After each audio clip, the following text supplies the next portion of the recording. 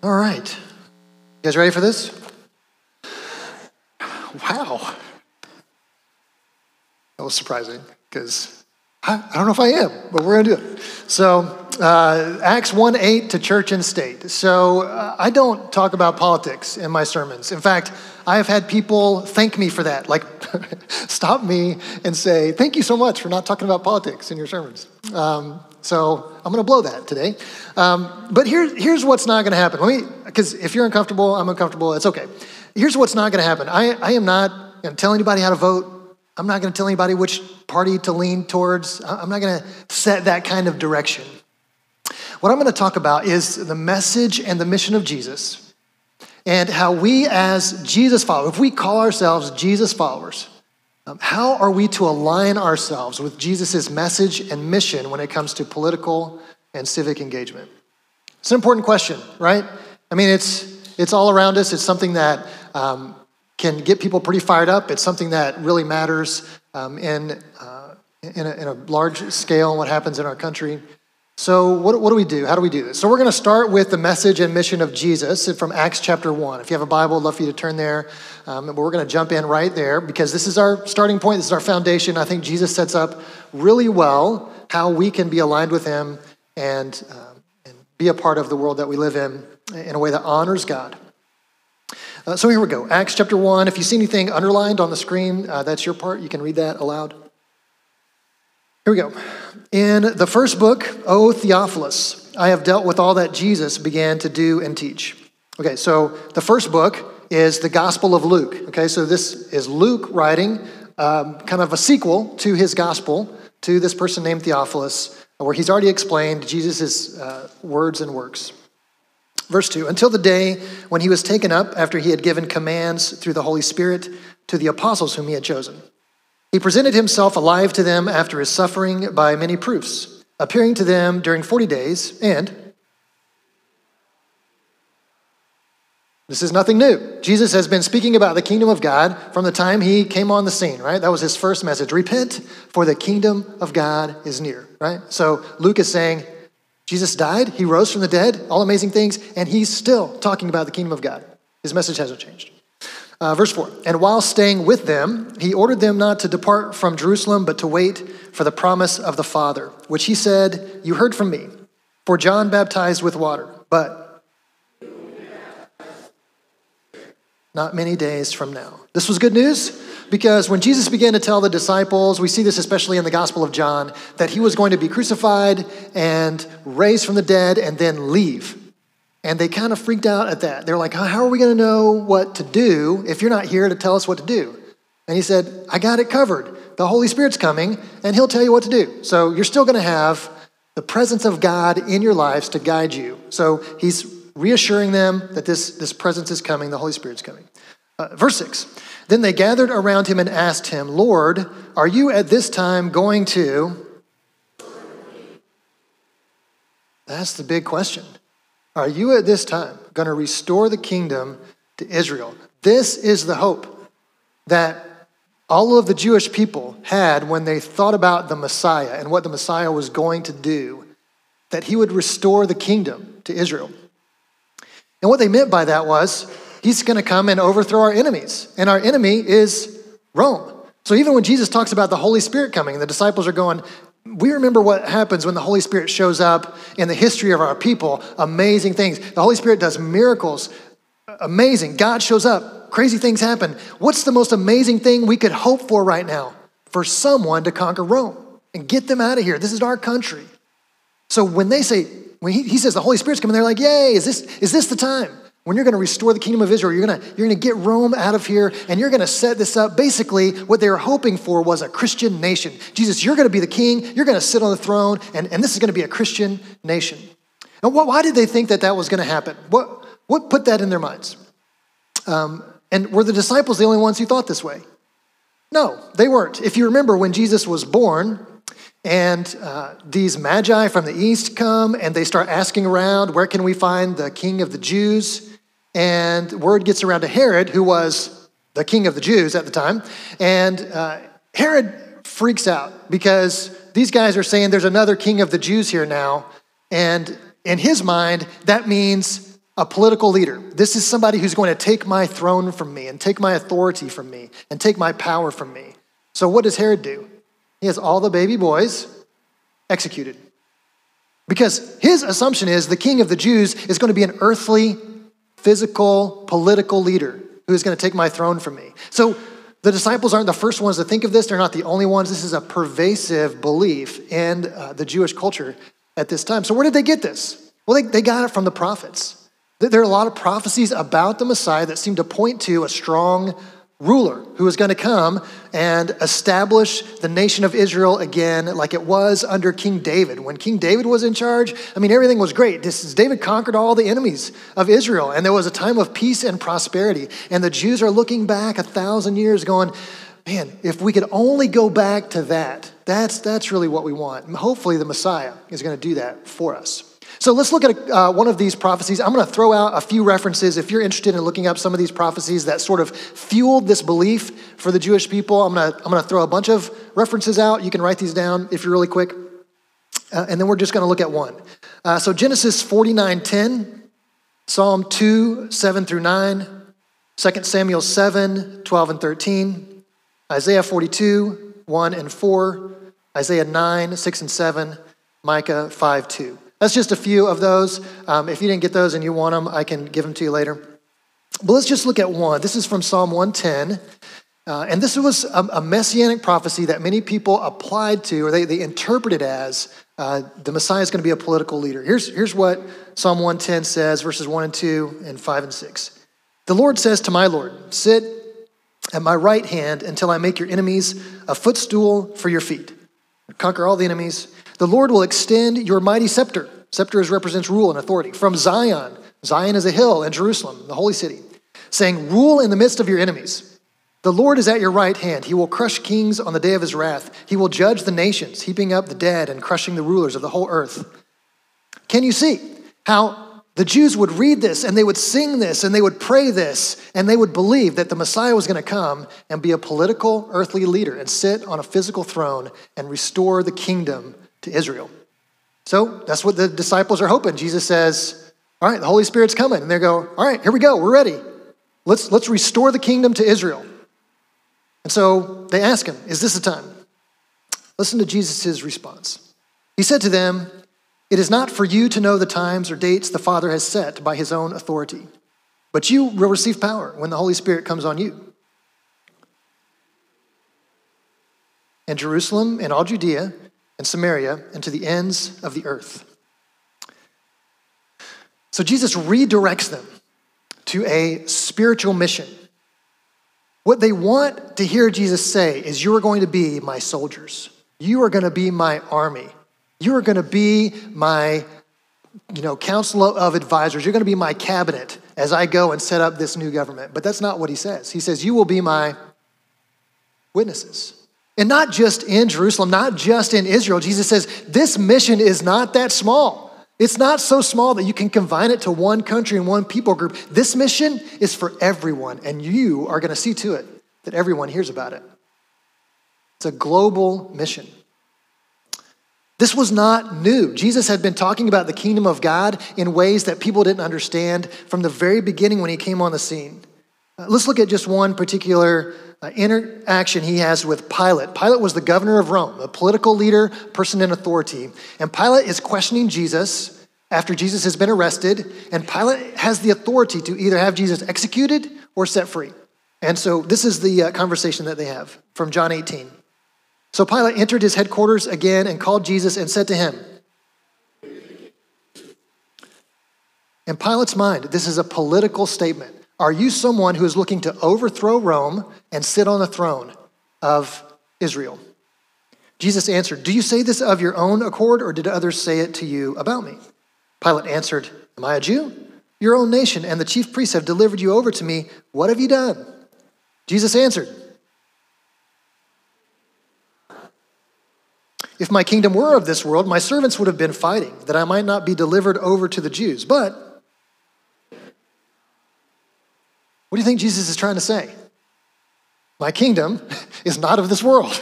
It's really clear. It's not a secret. He's not being mysterious. He's not being cagey. He's not like being passive aggressive. He is being very clear. My kingdom is not of this world.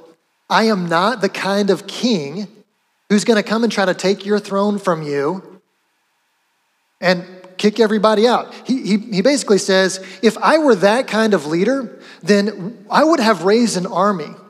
So that when you came to arrest me, what would have happened is my army would have risen up in my defense, and there's no way I would have come quietly. But what happened when they went to arrest Jesus? There's like one guy pulls a sword out and goes after, one of these chief priest's servants and cuts his ear off. And Jesus looks at him and goes, "What are you doing? That's not us. That's not what we're about." And he puts the guy's ear back on. He's like, "Put your sword away. This is not what we're doing." He's like, if I were that kind of leader, I would have an army and we would be going to war. But you came to arrest me. You said, "Jesus, come with us." And I just came with you. Because my kingdom, let's make no mistake. Jesus says, I am a king and I have a kingdom, but my kingdom is not of this world. And so now he's telling his disciples that his kingdom is much bigger in scope. Your dreams are too small, he says. Like, this dream of a Christian Israel is too small. What I want to see is the message of the kingdom of God spread throughout all the world, in every culture, in every nation, for every tribe and every tongue. And that was their job. That was their marching orders.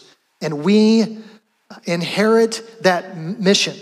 We who call ourselves Christians today and wear the name of Jesus, we inherit this mission to be his witnesses where we live locally, in the region around us, and to see to it that the gospel message is carried around the world. And we take that mission very seriously here at Cicero Christian Church. We work hard locally to preach and to show and tell the good news to people around us. We work regionally and around this country, and we work around the world. And we send people and we send money to other places around the world to see that the good news about Jesus is carried all over the world because of Acts 1:8. So what does this have to do with church and state? What does this have to do with our political and civic engagement? I just want to ask you to brace yourselves for the next few moments. I'm going to say some things that some of you are going to really like, and you're going to be like, "Yay, preach it, Coulter." And some of you are going to hear things where you're like, can I throw something at him? Like this. So there's some Bibles under the pews. You're welcome. Like, if you feel like you can get away with throwing a Bible in church, knock yourself out. Here's what I want you to know. My intent is not to offend anyone or to put you in some kind of box or tell you how to vote, like I said, or deny you your right to a different opinion. My intent is for us to be a church that aligns ourselves with Jesus, with his message and his mission. And that's it. So what I think is happening in our country. And it's been happening for a long time, and it's not just our country. I just want you to know this is not a uniquely United States experience. This happens all over the place. But there are other pathways being presented for Christians when it comes to political and civic engagement that do not align with the way of Jesus. There are other pathways being presented. What is happening is we as Christians, when we hear the word Christian, sometimes if it's whatever that label is attached to, we're like, well, I should be for that because I'm a Christian. So if you call it a Christian movie, I should go see it. And if you call it Christian music, I should listen to it. And if you call, if that's a Christian book, I should read it. And so if you call this a Christian political pathway, I should be on board with it. Well, here's the problem. Over 70% of people in the United States wear the name Christian somehow. They claim some kind of allegiance to Christianity, some kind of connection. And so if you were somebody who was not a Christian, but you were looking to move that group of people who wear the name Christian to your political views, what would you do? You would slap the name Christian on everything, right? Well, this is a Christian belief system. This is a Christian voting guide. This is a Christian, politician. This is a Christian leader. You would slap the name Christian on everything because you're like, we got to get those 70+% of people who say they wear the name of Christ. So what we need to be aware of is not everything that has the word Christian in front of it aligns with the mission and message of Jesus. Can we agree with that? So how do we know? So what I want to do is I just want to address two different pathways that are being presented in our specific culture and context that do not align with the way of Jesus. I hope to define those in a way that's pretty much generally accepted. You may not agree with my definitions, but I'm drawing these from people who study this, and show how they don't align with the way of Jesus and why we should be very aware of and resistant to these pathways that are trying to pull us in to leverage us for political power. The first one that we're going to talk about is Christian nationalism. Christian nationalism.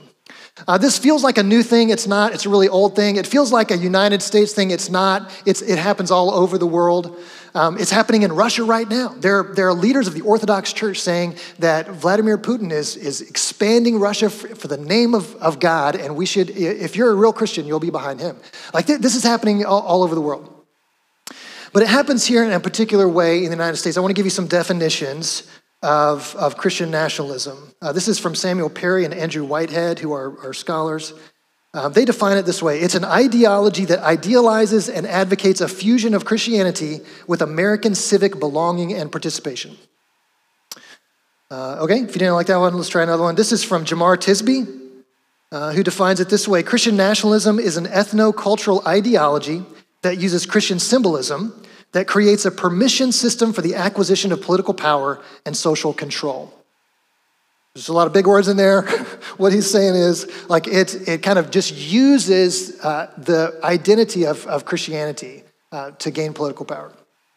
And then this one is from Paul Miller, who has written a lot on this subject. And he kind of offers a simplified version. He says Christian nationalism is people who believe not only that the United States is a Christian nation, but it's the government's responsibility to keep it that way. So they would say, not only are we a Christian nation, but it is the federal government's responsibility to make sure that we stay a Christian nation, and that is how we identify ourselves through all of our laws and legal system, justice system, and all of that. Some things that Christian nationalists tend to agree with, one is that the federal government should declare the U.S. a Christian nation. A lot of people who adhere to Christian nationalism would agree with that statement. And that the success of the United States is part of God's plan. So here's some issues. The way this gets put into practice, and when you hear people talk about this and cheer this on, what they're hoping is that if we put the church in charge of the government, that it will be a more comfortable and convenient place for Christians to live and work and do our thing. And so my question then would be, what in the New Testament makes us think that we should be pursuing a more comfortable and convenient way to follow Jesus? We just read an entire book, the book of Romans, right? And the book of, not Romans, what did we do? Thank you so much. It feels like I did that on purpose. I did not. But anyway, good job. You all passed. Hebrews. And Hebrews was about how hard it was for these people to follow Jesus in their culture. The acknowledgement was it's extremely uncomfortable and very inconvenient to follow Jesus in your culture. Do it anyway. So why would we think that we need a system that makes it comfortable and convenient for us to live as Christians in our culture? Jesus never called us to that. He said, in this world, you will have trouble with a capital T, right? So that's one issue that I have with Christian nationalism. There's a grain of truth here that I think draws people in, really well-intentioned people who want to follow Jesus and want to see our country thrive. And that is that they would say that Jesus used his influence to guide people to righteous living. And that's kind of what we want. If the church was in charge, we could make laws that would pretty much make everybody live like a Christian. And isn't that what Jesus did? He used his leverage to influence people to righteous living. You look at the story of Zacchaeus. Jesus shows up at Zacchaeus' house, and he's been a traitor to his people, and he's robbed his own people to get rich. And after an afternoon with Jesus, he repents of all of that, and he gives the money back. And you go, see, Jesus leveraged his influence to make Zacchaeus into a better person. Well, the big miss here is that Jesus actually never leveraged political power to force or coerce anyone to do anything. He never forced or coerced anyone to do anything. He didn't use the power. Could Jesus have made people live morally? Yes. Did he even do it with his own disciples? No. Right up towards the very end, he's got disciples arguing about who's going to be the greatest in the kingdom, and he's going, have you not listened to anything I've said? That's not what this is about. He didn't even do it with his own disciples. So why would we think that he wants us to do it with our country? So the danger here, I think, is that we hear the word Christian attached to this, and we think, I think one issue is we confuse patriotism and nationalism. And we think, well, it means the same thing. Well, they don't. I mean, you can look up those definitions, but you can be a patriot without being a nationalist. It's not the same thing. But we want good things for our country, and it's easy to buy into this. Like, if only the church had power, right? If only the church had power politically, man, we could get a lot of things done. We could change the laws. We could make immoral behavior illegal. You don't have to spend a lot of time in a history book to realize that the times when the church had power were some of the darkest times of human history.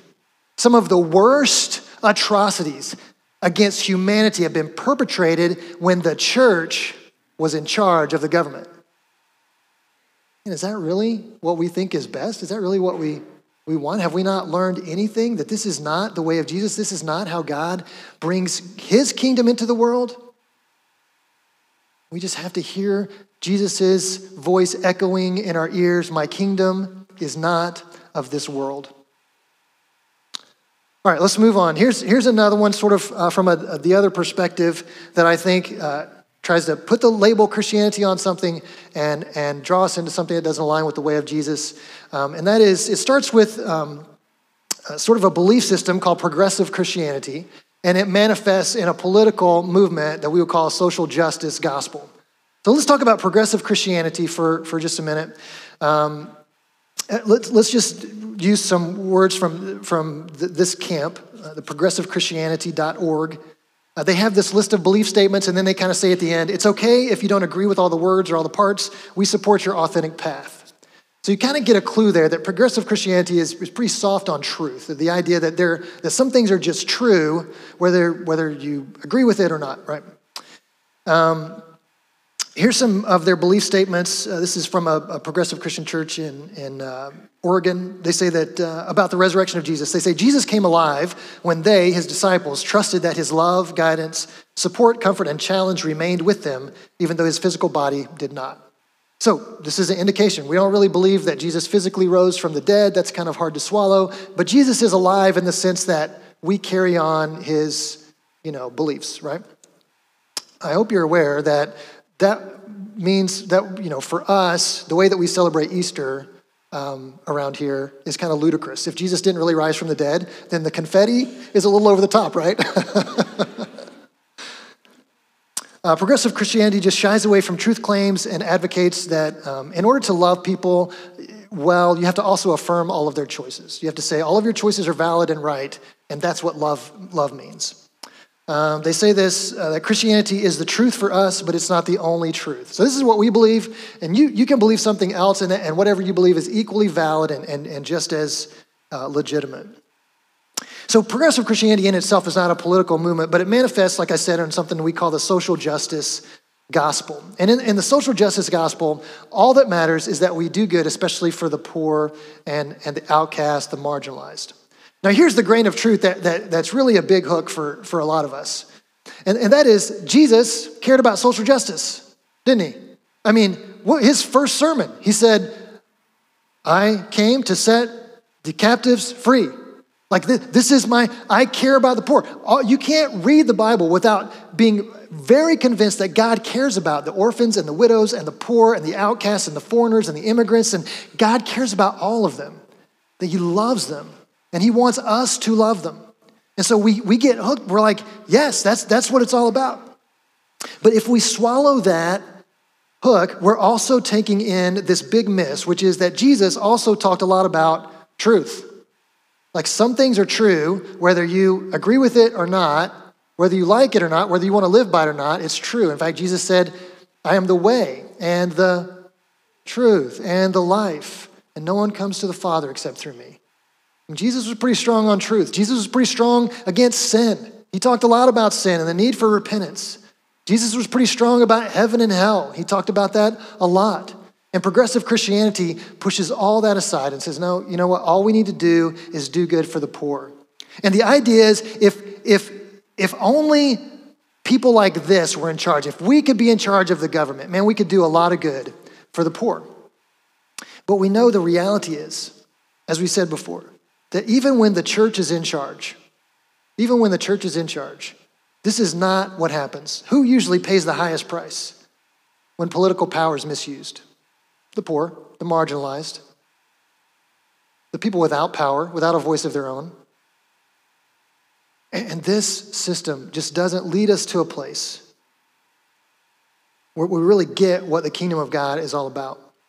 And I think that's the danger. Both of these pathways, Christian nationalism and the social justice gospel, I believe are false gospels that are related to relying on political power to accomplish kingdom purposes. And that's just something Jesus never did and didn't tell us to do. I love this quote from Phil Vischer. You guys remember Phil Vischer, created VeggieTales? He's doing different things now. This is what he said. It's impossible to read the Sermon on the Mount and come away thinking, I need more political power. You guys remember the Sermon on the Mount? Turn the other cheek, right? Love your enemies. Pray for those who persecute you. It's impossible to walk away from those statements and go, you know what we need? You know what would be best is if we just took over the world. And that's just not the way of Jesus. Both of these systems that rely on leveraging political power, even for kingdom purposes. First of all, they have a very narrow definition. Both of these systems have a very narrow definition of Christian and church. And so when some people rise up and say, man, it would be better if the church were in charge, you should probably ask the question, which church? Well, my church, obviously, right? Well, not all churches are the same, and not all churches lean the way that you lean. So that would be an important distinction to make. So what are we to do? Right? If these two pathways are false gospels, and the way that really the media, and whether that's news media for you or social media or whatever that looks like, just your networks or however you get your information, what they're trying to do is leverage the Christian political bloc for very biased purposes. And they divide us, people who are united by the blood of Christ, get divided because we become convinced that this way is the way. This is the way. Or this is the way. Maybe it's this way on the far right, it's this way on the far left. That's the way. That's how we're going to get things done. And the whole time, we're basically shouting to Jesus, is now the time you're going to restore your kingdom to America. And Jesus is going, you are called to be my witnesses. This has nothing to do with you leveraging. So what are we supposed to do? Are we supposed to just abdicate and step back and do nothing? Or can we be engaged politically in a way that honors God? I'm not going to answer that question today. It's called a cliffhanger. Come back next week. Andy will answer all your questions. But here's what I hope that we can align ourselves on. Here's a statement I'm going to put on the screen, and I hope we can align ourselves on this. When it comes to politics or civic engagement, I am a disciple of Jesus and a witness of his message and mission above all other loyalties. Is that something you think we can agree on? Can we stand on that? If we're going to stand on that, how important is it that we really understand the message and mission of Jesus? Pretty important, right? So that's what we're going to do over the next couple of weeks. We're going to really dig into this. What is Jesus' message? What is his mission? What does it mean to bear witness to Jesus in our local area and all around us and then to the ends of the earth? What does that mean? And how does it mean we're supposed to engage in what's going on in our country? Well, here's a practical step that you can take if this is the kind of thing you feel like you need to grow in and being able to have these conversations. Andy will be leading a class called Civil Conversations in a Cancel Culture. And for some of you, you're like, no, thank you. Not interested in that kind of conversation. If that's your response, you probably need the class. You probably should go. But this is just going to be a practical way to learn some tools for how to engage with people in a way that we can honor God and show love and respect each other while still having different opinions, right? So I encourage you to check into that class. But as we close today, here's what I want for us. I think we have to recognize that when the church gets this wrong, we do a lot of damage. Can you agree? I don't know how many times I've seen it on social media or I've heard it in real life that people say, man, I look at how Christians treat each other on social media, and if that's what Christianity is about, no thanks. I don't want any part of that. Or I see the damage done by people who wear the name of Christian and have power and influence in a political sphere. And if that's what Jesus is about, no thanks. Count me out. Our witness, our salt and light in this world can be very much limited and damaged when we get this wrong. So it's really important that we get it right. This is not just for our sake, so we have a clear path forward individually. Oh, I think that's important. But this is for the sake of those who don't know Christ. This is for the sake of those that we want them to look at how Christians engage and go, I may not agree with all of your opinions, but I can get behind the way you treat people. Isn't that what we want?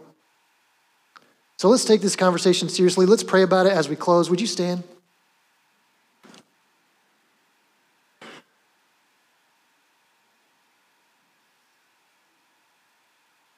Father, thank you so much for Jesus. Thank you that he is a king and that he has a kingdom and that his kingdom is not of this world, that we get a chance to participate in your rule and reign when we engage with people and with our culture in the way that Jesus showed us.